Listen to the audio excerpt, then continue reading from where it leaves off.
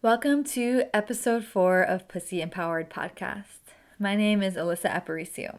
I'm a pussy empowerer and performer. I believe that when you untame your pussy, you access your power. I teach women how to do this with a holistic approach that incorporates mind, body, spirit, and emotion. As promised, I'm going to walk you through different elements of my pussy empowered framework in no particular order. So today we're going to talk about an element of the second pillar, which is empower your pussy.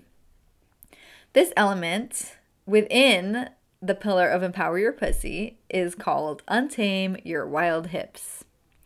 This is where my specialty as a performer and movement educator comes in, and also an awareness of the anatomical and postural reality of pussy due to my certification as a yoga line/fit align posture educator. There's one thing I want to make crystal clear from the get-go. Your hips were not created for consumption. The hips of women are heavily codified, and the ways in which you've internalized the meaning and expression of your hips is not accidental. Within your hips lie a whole lot of power. Your hips are the home of your pussy. Within the territory of your hips lie your lower back, your womb, uterus, ovaries, vaginal canal, and could be extended to include externally your labia, clitoris, vulva, and beyond. Is it any wonder that this is the seat of so much shame for so many women? Is it any accident? I think not.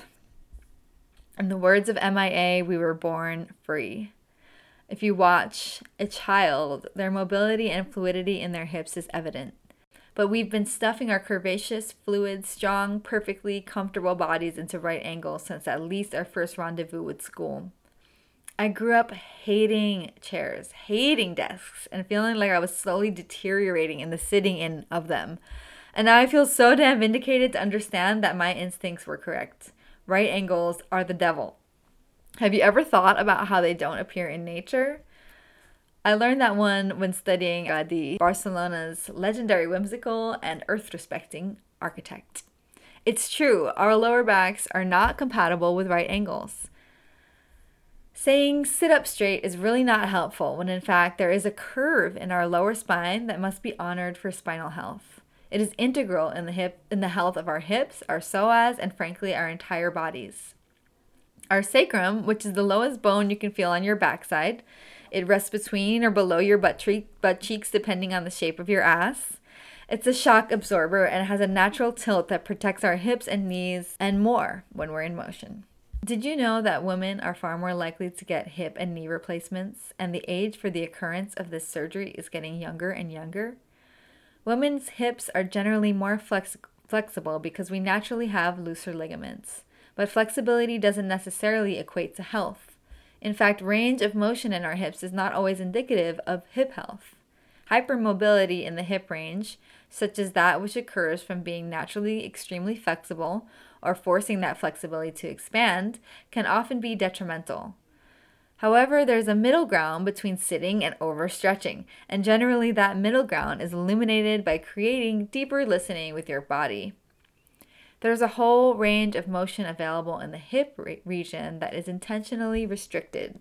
On the one hand, the patriarchy often instills in us that our hips are dangerous, alluring, seductive, distracting, money-making, meant for consumption, etc., and that men cannot be held responsible to control themselves around this body part. Well, not only the hips, but we'll stay on topic here. Unfortunately, we internalize these beliefs about our hips. We try to shrink them down when we are walking in public spaces in order to avoid drawing attention to ourselves. Or conversely, we try to enlarge them in order to draw more attention to ourselves. Look, I'm not going to tell you not to do either. We are all out here trying to function in a world where so often we are damned if you do or damned if you don't from an external perspective. Madonna or whore, right? Look, primarily, our hips are ours. Your hips are yours. My hips are mine. And you have a right to explore this space. You have a right to empower this space, physically empowering your muscles, your internal organs, and your expression. Furthermore, increasing blood flow and awareness to an area of your body often increases the health of that particular area in your body. You have a right to explore what you enjoy doing with your hips, what makes you comfortable, and what makes you uncomfortable. You get to inhabit your body and come to your own terms about what feels good here. The tools that I've used to awaken my hips have included this postural awareness I'm speaking about, but way before that, it was through a varied and robust relationship with many dance forms. Firstly, from growing up as Latina in the Bronx with salsa, merengue, bachata in the house and at every family party, and then dancing to reggae, dancehall, and reggaeton, grinding with boys before we were interrupted and told to leave space for the Holy Ghost by the cock-blocking nuns of my Catholic school upbringing. And then as an adult, through studying and professionally performing exotic dance, twerking, samba, belly dance, and more. Some are in alignment with what I've learned about posture and or postural awareness can be integrated. Some of it I know isn't necessarily good for hip health, but I decide that it's artistically important to me, at least for now. For example, doing a split. Really not the best, but I love it and I love the wow factor it brings to a performance. My knowledge around posture has allowed me to teach movement from an awareness that incorporates optimal postural health whenever possible, and awareness when that health is not possible with a particular movement. For example, in my recent course, Sweat Play Twerk, posture was deeply interwoven in the teaching of twerking and how to do so in integrity with your physiology. Being that hips are the home of pussy, empowering this space is integral in activating pussy power. Within your hips is the ability to create new life, and that goes for creative life as well. Creativity lives in this space. When nurtured and alive and awake, creativity can flow from here with ease. The same can be said for intuition and clarity of desire. The hips are also an emotional center.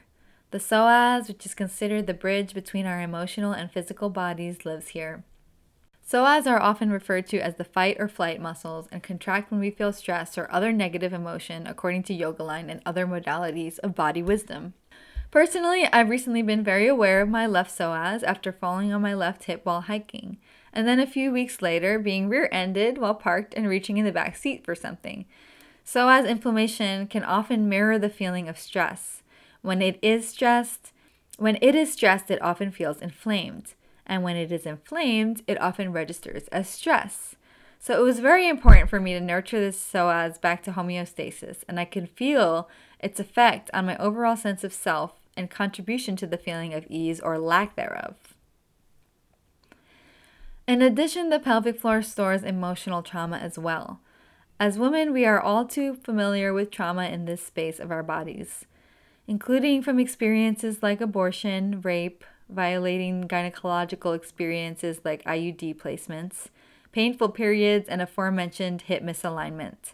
When we attune to and awaken this space, we are inviting a whole new level of awareness and thus the opportunity for enriching the health of this area and our relationship with it. You may be familiar with shame that arises when you go to explore your hips, such as sexual shame when you open your legs, or when you feel your ass jiggle when you're walking, or maybe even when you're taking a dance class to learn to move your hips, but you feel shy or uncomfortable in that process of learning or unlearning. This shame can be deeply rooted, but far from impossible to heal. And the healing is worth it to come into a place of reverence, respect, awe, alignment with this part of yourself. I relate to this space as the home of my womanhood. Of course, that terminology or gendered reality may not align for you. But regardless of the words you use to describe your understanding of your hips, I invite you to build a relationship with them or reveal one that is currently buried. I hope you've enjoyed this discussion about untaming your wild hips. This will be an integral part of my current offering, Sensual Summer Camp, a 4-week course to activate your power. Enrollment is currently open and we begin on August 10th. This will be an intimate exploration, so space is very limited.